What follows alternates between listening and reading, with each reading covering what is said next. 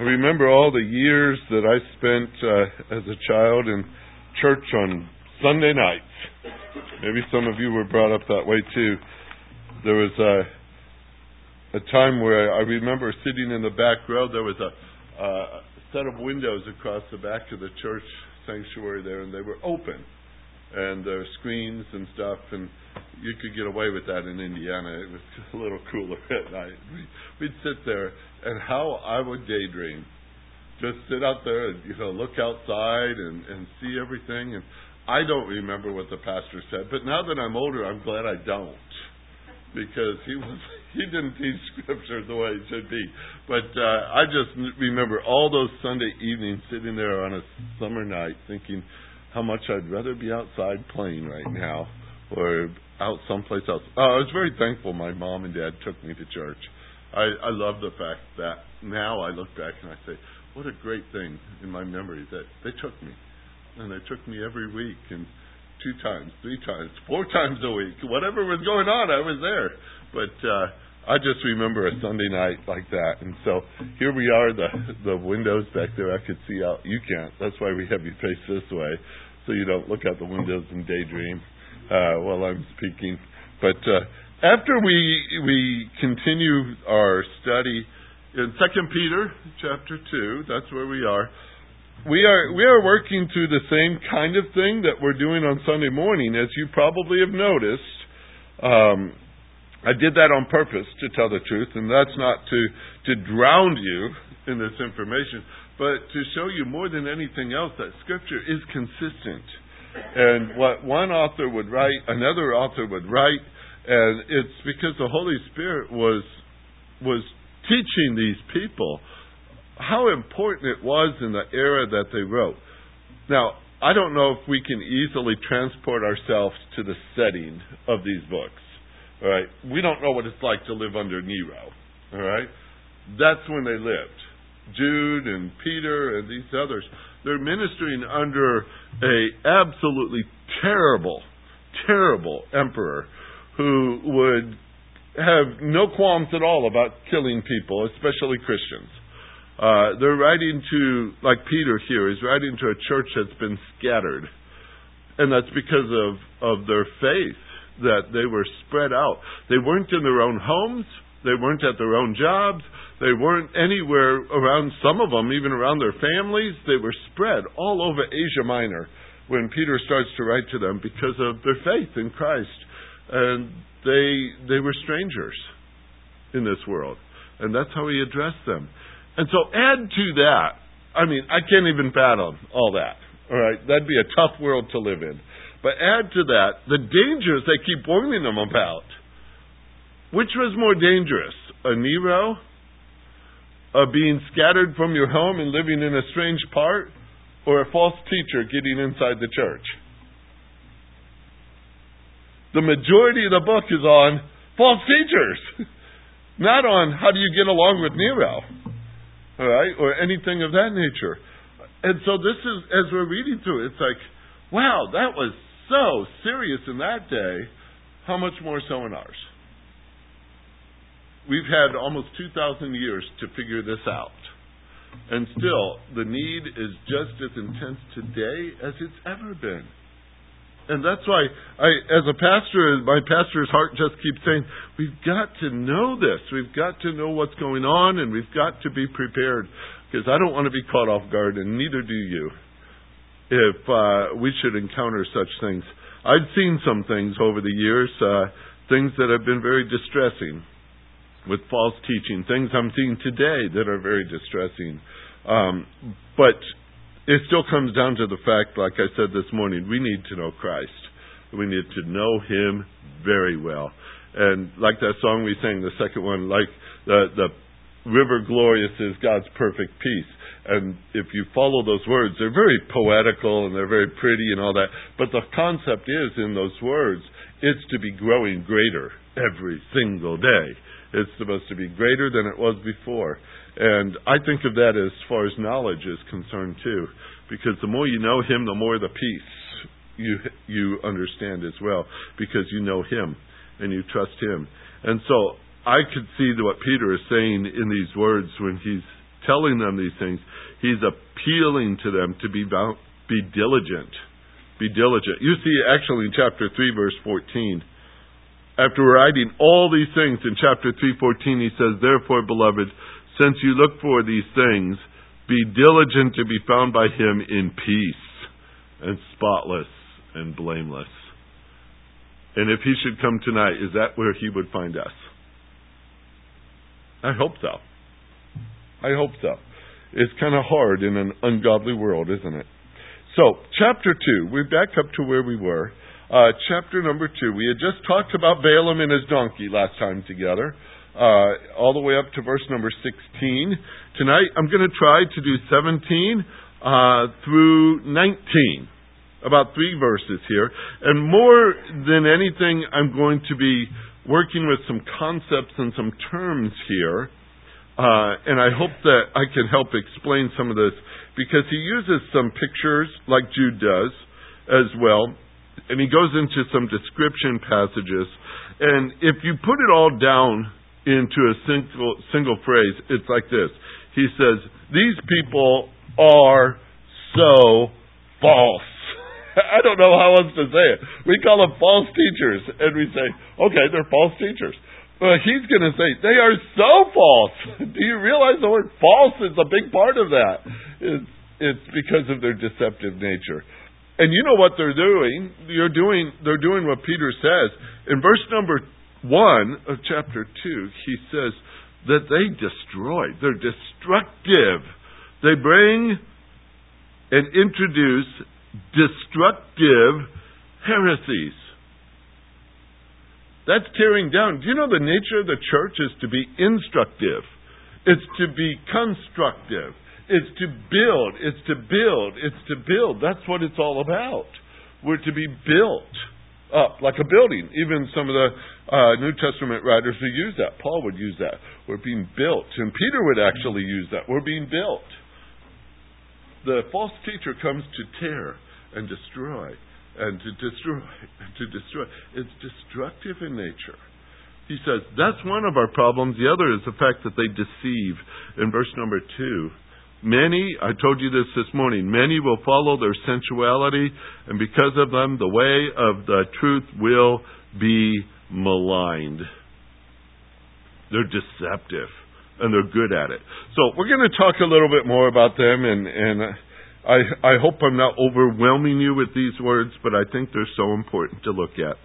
In verse 17 through 19, there's a deception that is highlighted here. It's the false teacher's deception. The picture starts this way.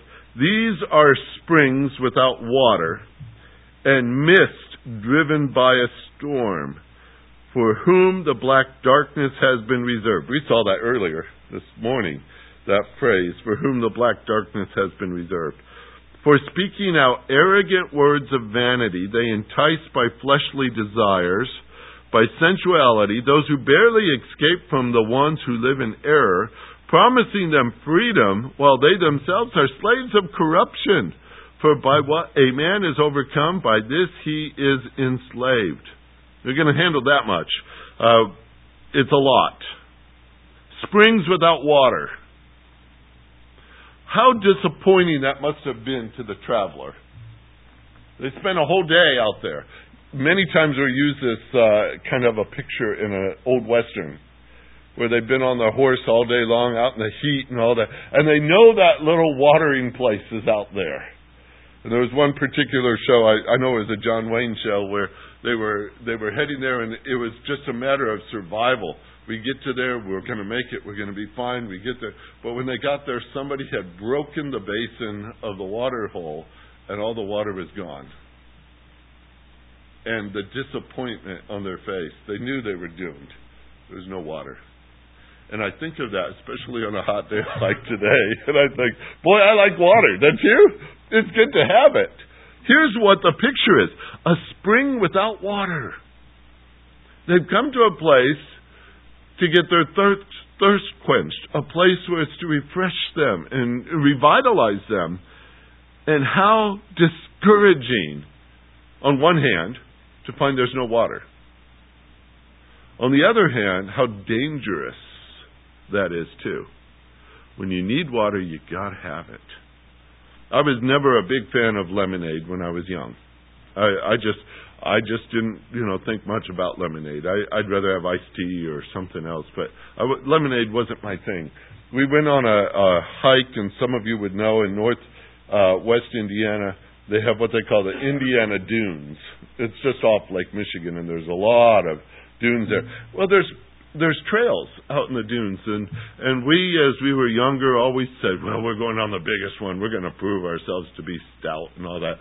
So we'd take the 12-mile trail, up and down dunes and stuff. That's a lot of sand. That's a lot of walking. And when you go six miles out, it comes out on the beach. And then you got to walk 6 miles back along the beach in order to get back to the vehicles. And I remember just getting halfway there and thinking, wow, am I thirsty?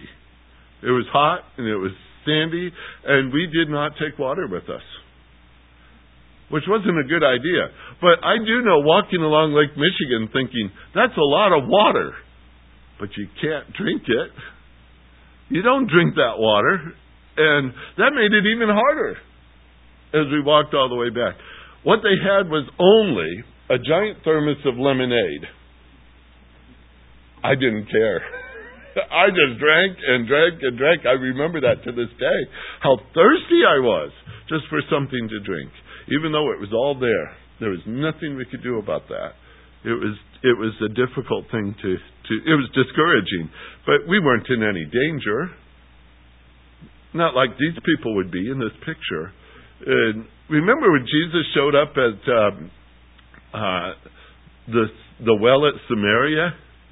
He sat down and he asked for a drink of water. That was not uncommon for somebody to stop there first. When they came into town, they needed a drink. It was hot and it was dry, and they traveled quite a ways to get there. Could you imagine if he showed up and the well was dry? Well, of course, it was Jesus. What would he have done? Probably a miracle, right? Behold, water, and maybe filled it up. But this was one of those deals when Peter is talking about this. And, he worked on water. He was a fisherman. And I don't think they looked at the Sea of Galilee and said, boy, let's have a drink. A spring without water.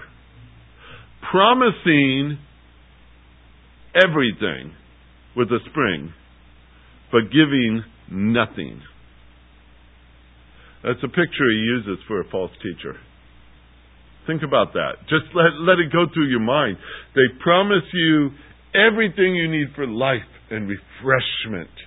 They're going to provide abundance, because we talk of water, we talk about rivers of water, we talk about, fountains of water, we talk about lots of water. And they say, oh, come here. Everything will be satisfied for you. Satisfied. You have plenty. And you get nothing. You're parched. And if that's where you spent your last dollar to get there, you're in trouble. That's one picture Peter uses here. Second one is rather interesting. It says, a mist driven by a storm. Now, the mist, or it may even be somewhat of the word fog, could be in there too. That doesn't provide a whole lot of water. It does a little bit. I mean, things get wet when it gets misty out there. But how likely is it to do us much good when it's being pushed by a hurricane? That's the word, by the way, for storm, is the word hurricane. How well does that water the crops around here? A storm of that nature. Oh, maybe about 140 mile per hour winds. That's pretty tough, isn't it? You're hoping that the crop's still there in the morning when you go out and look. That's a tough thing to have. Again, the mist might be beneficial in most cases. We would say, oh, what a gentle rain. What a nice soft rain. How beneficial that rain is. And it's usually cooler and there's clouds. And we say, oh, that's so refreshing. It's going to help the ground. It's going to help the crops. It's going to help everything. And it's being pushed by a hurricane. The picture of that is kind of interesting too. Lots of noise, lots of action, nothing productive. Jude used a similar picture. Winds driven on, storms driven on in that nature. A lot going on there. And living in an agricultural community, we could appreciate that. There is no benefit here. There's no benefit in this picture. It's just harmful. It's destructive. It leaves behind an awful lot of grief and maybe even heartbreak. But that's what they offer. False teachers. They set up and say, oh, we are a mist for you. We'll refresh you. We'll be that fountain of water for you. You come to us. We'll give you all these things. And you can see they're giving a promise that they will never keep. And that's really sad. You know, that's what I like about our Lord. He never breaks His promise. He makes a promise, He keeps it, doesn't He? That's what I love about His Word.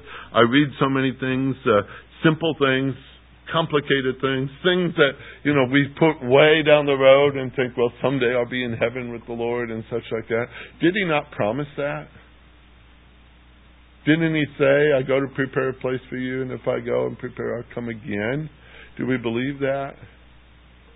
Would that be most disappointing if He never comes? If all these words were just hollow words, promising good things but never giving them? We don't have a Savior like that, do we? No, we don't. A false teacher. See what they do? A lot of noise, a lot of action, a lot of promises, but nothing beneficial. Nothing. What are they doing? Well, verse number 18 gives you the big picture.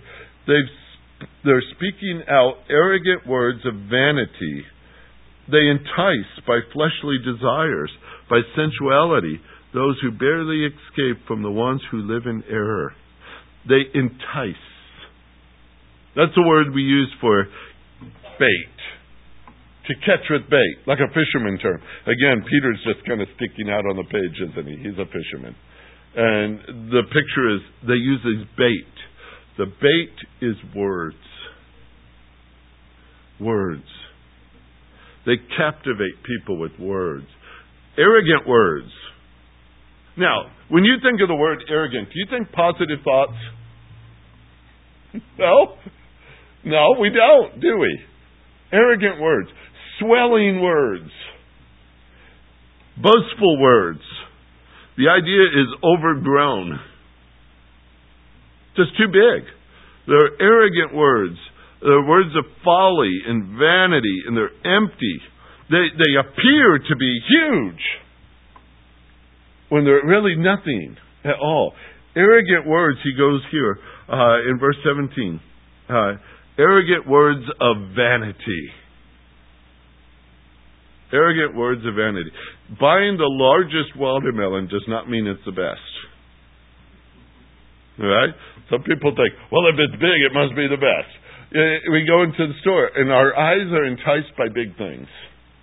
We say, oh, I need the bigger thing. I need that bigger thing. I need that bigger thing. And we think because it's bigger, it's better.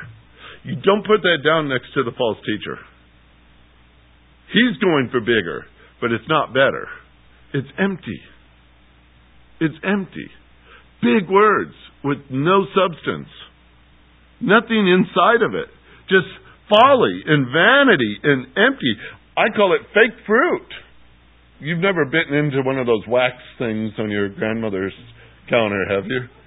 You remember those? My mom had them.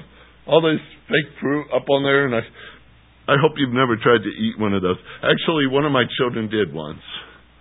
We were at my mother-in-law's house, and she was having trouble with her eyesight. I'll give her that much. But she served wax fruit to the kids. And one of them started eating in on that, and they realized, this isn't right. This doesn't taste right at all. There's something wrong with this fruit. And we said, don't eat that. It's not real. Okay, let's put that away. But they didn't know it was fake. And that's what our world is caught up into. Do you know, if we're not mature in Christ, we're going to think that the fake fruit is real. We're going to bite into it.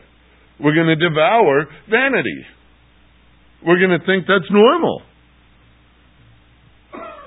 The picture here, because he adds the words, enticing by fleshly desires. Generally, we go down a really rough road with that and we think that. But fleshly desires are things that are attracted by our eyes, by our ears, by our taste even, our nose, our smell. They're appealing to our senses. But they don't appeal to the heart. They don't appeal to the soul. The modern trend, and it's been going on for quite a while now, is to appeal to the senses. In church activity, it's to appeal to the senses. The kind of music that was very popular about 15 or 20 years ago or so, when the modern church movement really was kicking into full speed, and they were trying to create enticing places for unbelievers to come. And they were setting up their programs, and their church style and their church decorations and everything was to appeal to the unsaved. And the mentality was, if we get them in, then we could share Christ with them. But the reality is, they didn't. They just wanted them in. And they enticed them in using the senses. The things they saw, the things they heard, and it was usually music for a younger generation, and they said, we got to get that generation in. So they used loud music and those kind of things, and you guys all remember that. You've seen that. And that was an appeal to the fleshly side of man. That's what it was. Is that ever going to produce spiritual fruit? Walk down Galatians 5 and you find out that's true. The flesh does not produce spiritual fruit. The Spirit produces spiritual fruit. Because the flesh does not produce love, joy, peace, patience, kindness, goodness, faithfulness, gentleness, or self-control. Only Spirit does that. If you use the techniques of the flesh, you will reap the fruit of the flesh. This is what they're offering to people. In these big words of empty words, they're going after mankind in their senses. You know what? It is effective if that's all you want to do is get people. Work on their senses. You could find that in all kinds of businesses. You could find that in the sporting world. If it's satisfying to your eyes, your team is winning, you got the biggest, strongest guy out there, whatever you want to call it, everyone likes it. They cheer for it. They stand up and applaud for it because their senses are being satisfied. And I don't know about you, but the senses are not, in my case, something I want to depend upon. I don't want to follow after my senses. Do you? What pleases my eyes, what pleases my nose, what pleases my ears. Just let that drive me. They set up a fragrance, if you will, to bring people in. But they're not working toward the soul. Here's what John Calvin said. It would not be easy for men's mind to be captivated by such nonsense unless it was first stupefied by some cunning deceit. Where does it start? They tricked you. And then you bought it. That's a sad picture. But that, if you boil down what false teaching is all about, this is one of their biggest tools, is to deceive by hitting man as a man and not talking to them about the Lord. They aim the wrong way. You know what's sad about all that? They're effective. They're effective. Do they get big crowds? Oh, yeah. The guy who promises that he could heal you if you go to his church, how many people go there? 12? 13? 100? Yeah? Why? Because mankind's more interested in his physical now than his spiritual. And that's what the false teacher aims for. The physical. That's his words. That's his words. He's using sensuality and fleshly desires to use as a bait and arrogant words to use as a bait. Unfortunately, he's going after our brothers and sisters in Christ. That should concern us. So we got that picture, and that's not a happy picture, I know. But the second thing they do also is in regard to their behavior. Their words are bad, but their behavior is bad too. They follow after this sensuality, it says.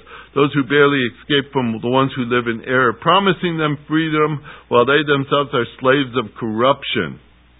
Right, so let's go a little bit further. Fleshly desires, just define that word a little bit deeper here. That's the word violent. It's the word lust, technically. It's talking about a violent passion. And that's one of the tools they use. They appeal to the desires of sinful human nature. The difference you could tell between what is false and what is true is what is false is overcome by sin. What is true is overcoming sin. There's a big difference between the two. Notice what they're doing with this. They're using it to enslave. That's not the victory we talk about, is it? Not at all. So contradictory. It's so easy, folks, for us tonight to read through this passage and say, this is not right. This is everything opposite. Why would anybody fall for it? Why would anybody in the Christian church fall for this? You know why. Because they take their eyes off the Lord and they're not growing. As Peter would say, and I'll bring it up again, I'll do it 1,000 times, in chapter 3, verse 17 and 18, he says in 17, you therefore, beloved, knowing this beforehand, be on your guard, he's talking to Christians, so that you are not carried away by the error of unprincipled men and fall from your own steadfastness. The potential is there for a believer. Being carried away. No longer on guard. He's not paying attention. And what's his outcome? He falls from his own steadfastness. Not his salvation, but his steadfastness. He can't stand firm in the evil day anymore. He's carried about by it. He's carried about by it. And he's moved away from the base. Because he has fallen for their error. He's gone after it. And the contrast is verse 18.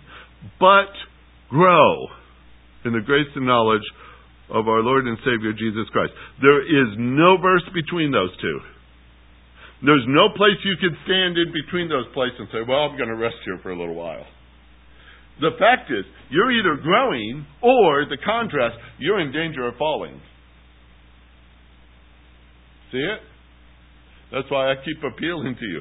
Keep growing, because the contrast here is terrible. The difference between overcoming sin and being overcome by sin. The difference between standing or falling is right there before us. How many times when you've read through the Old Testament have you thought to these Israelites, what is wrong with you people? I've always thought I was going to do this years ago, but I never did it. I was going to have a sound effect Bible. All right? All these kids' stories had sound effects that I would read to my kids, and you're reading along, and then suddenly, there's a horse or something in the story, and you push the picture of the horse, and you hear a horse whinny. And you say, well, that's cool. Nobody ever created the sound effect Bible.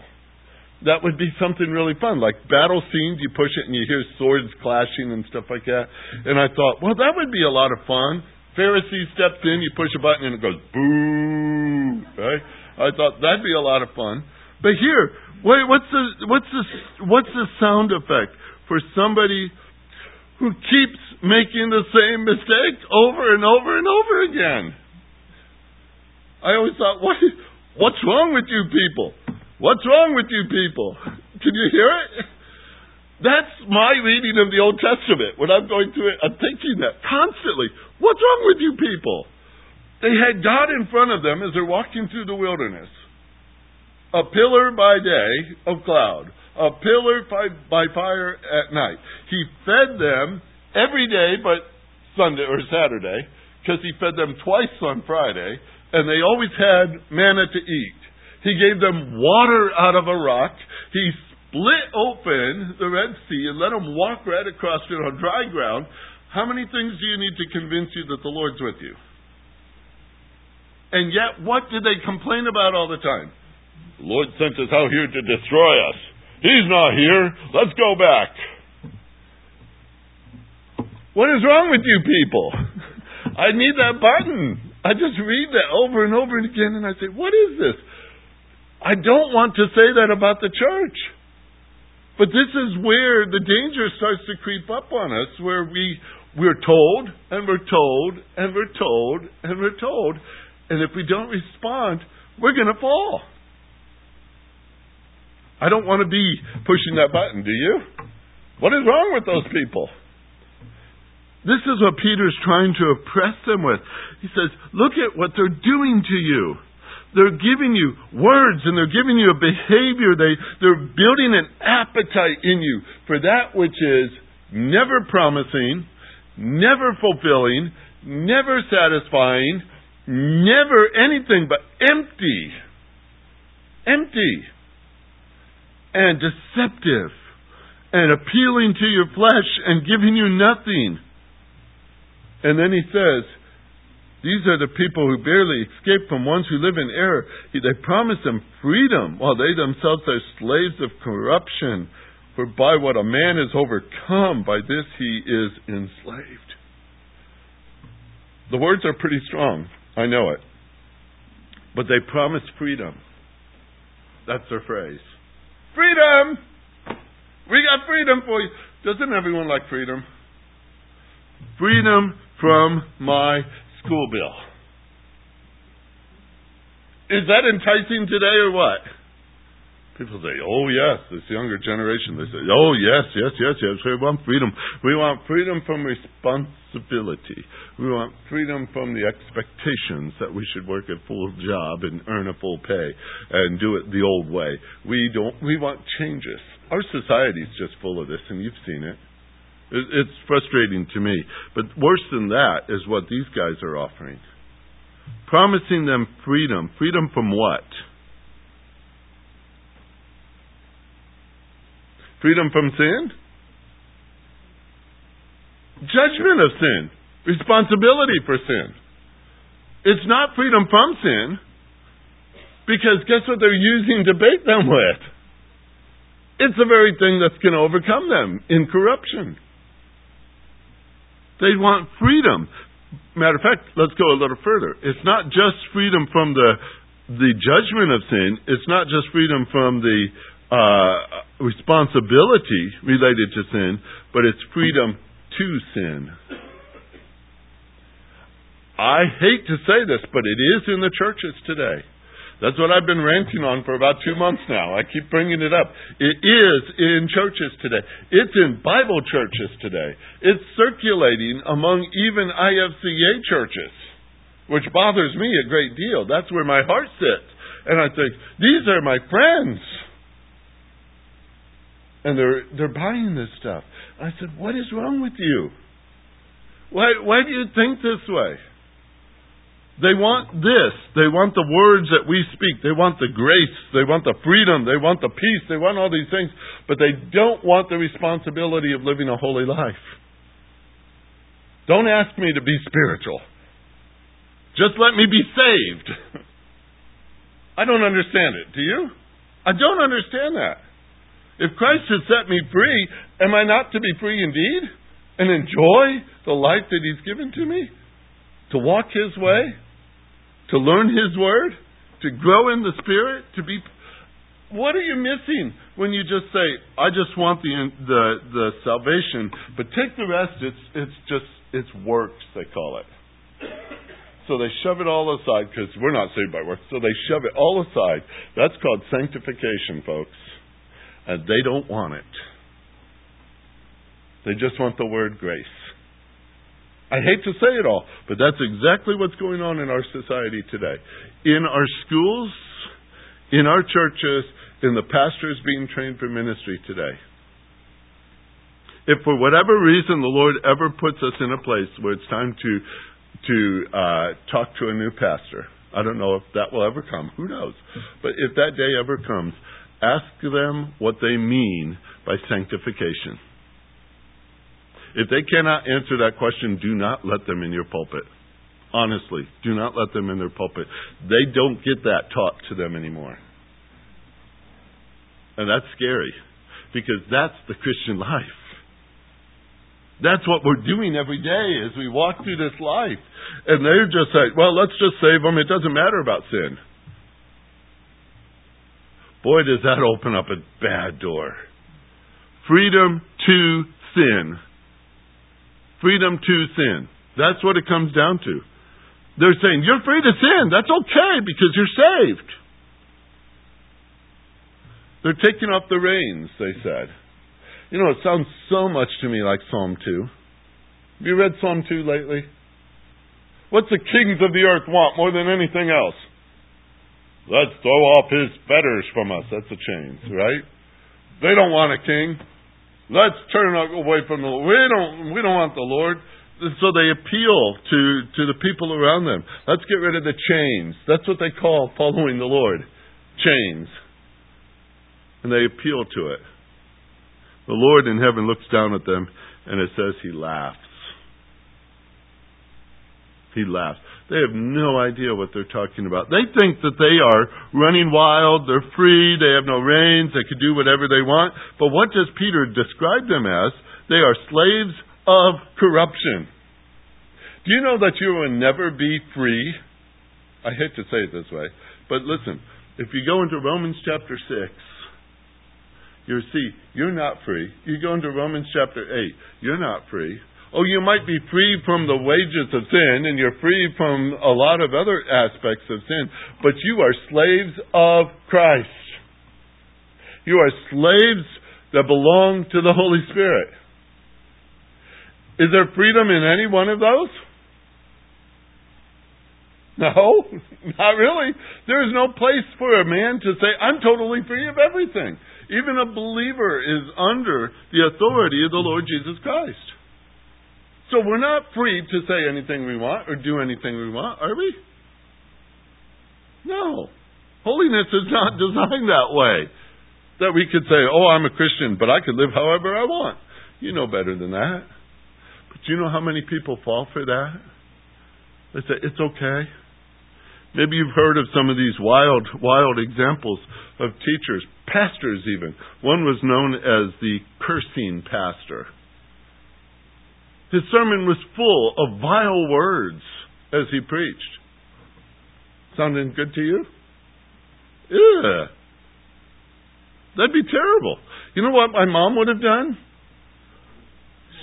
She would have taken a bar of soap out there. I know that because I've seen it before. To my brother, not to me.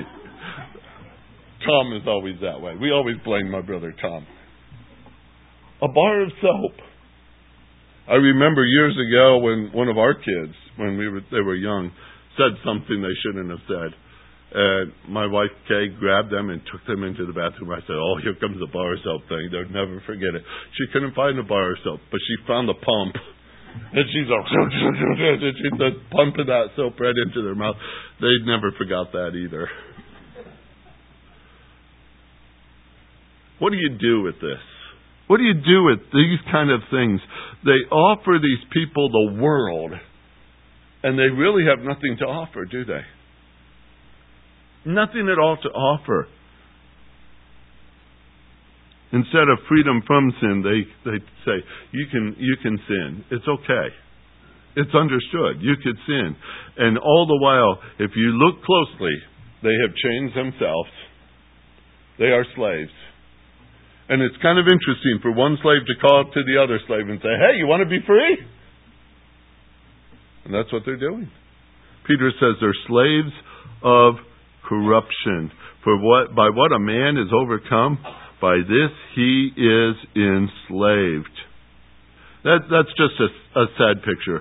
You know, I don't know about you, but I remember vividly when I came to know the Lord, the first thing that struck my mind was my sinfulness. It was like, wow, Somebody was explaining that at a Bible camp. They were talking about the cross. I remember we were sitting on little half logs out there by the side of a creek, and he had up a little flannel board thing. And he's talking about the death of Christ. And there was a flannel graph of Christ on a cross and the blood and the whole thing. And I'm looking at that, and he's talking about sin. And finally it dawned on me, that was mine. That was my sin.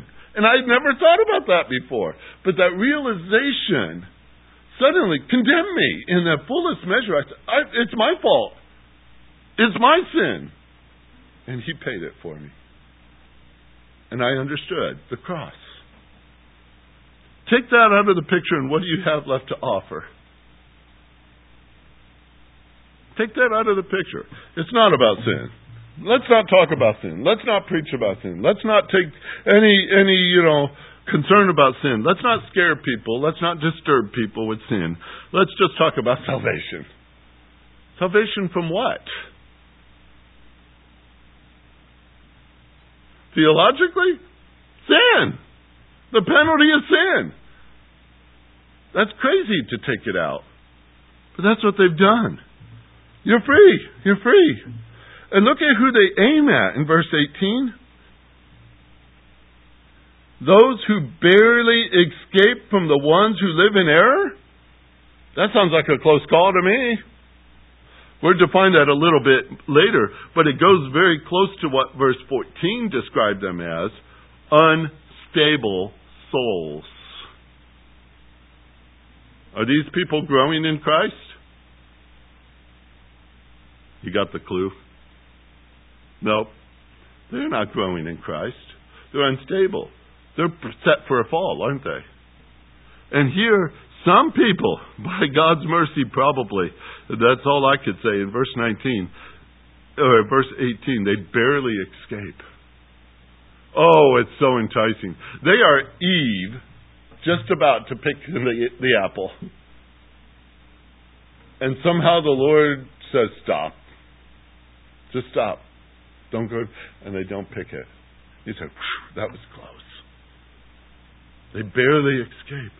Should we be that close? Should we be that close to the apple that we see it and we smell it and we feel it? But that's where they were. They were barely getting out of that one. And then in verse number 19 it talks about those who were overcome.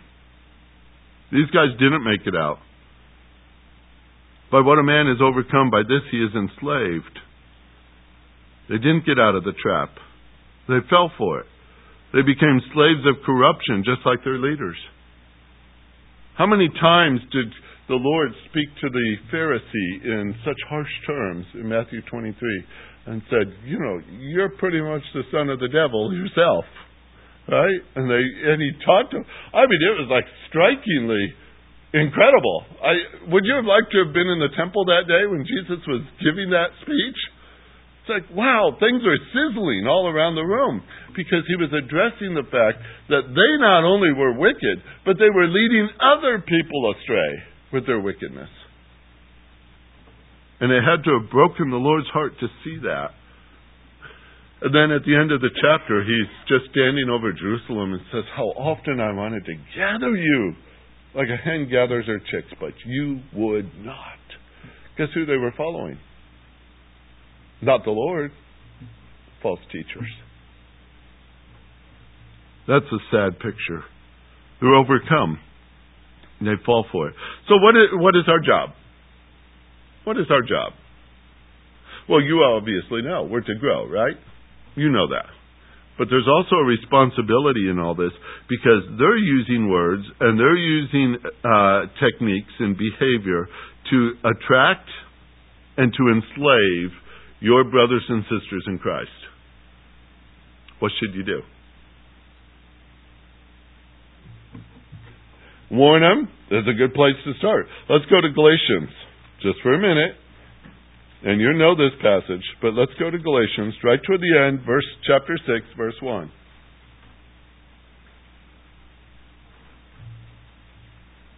I'll give you a second to read it even, before I even say something. I think it says everything it needs to say. Galatians 6, verse 1. He's talking about your brother.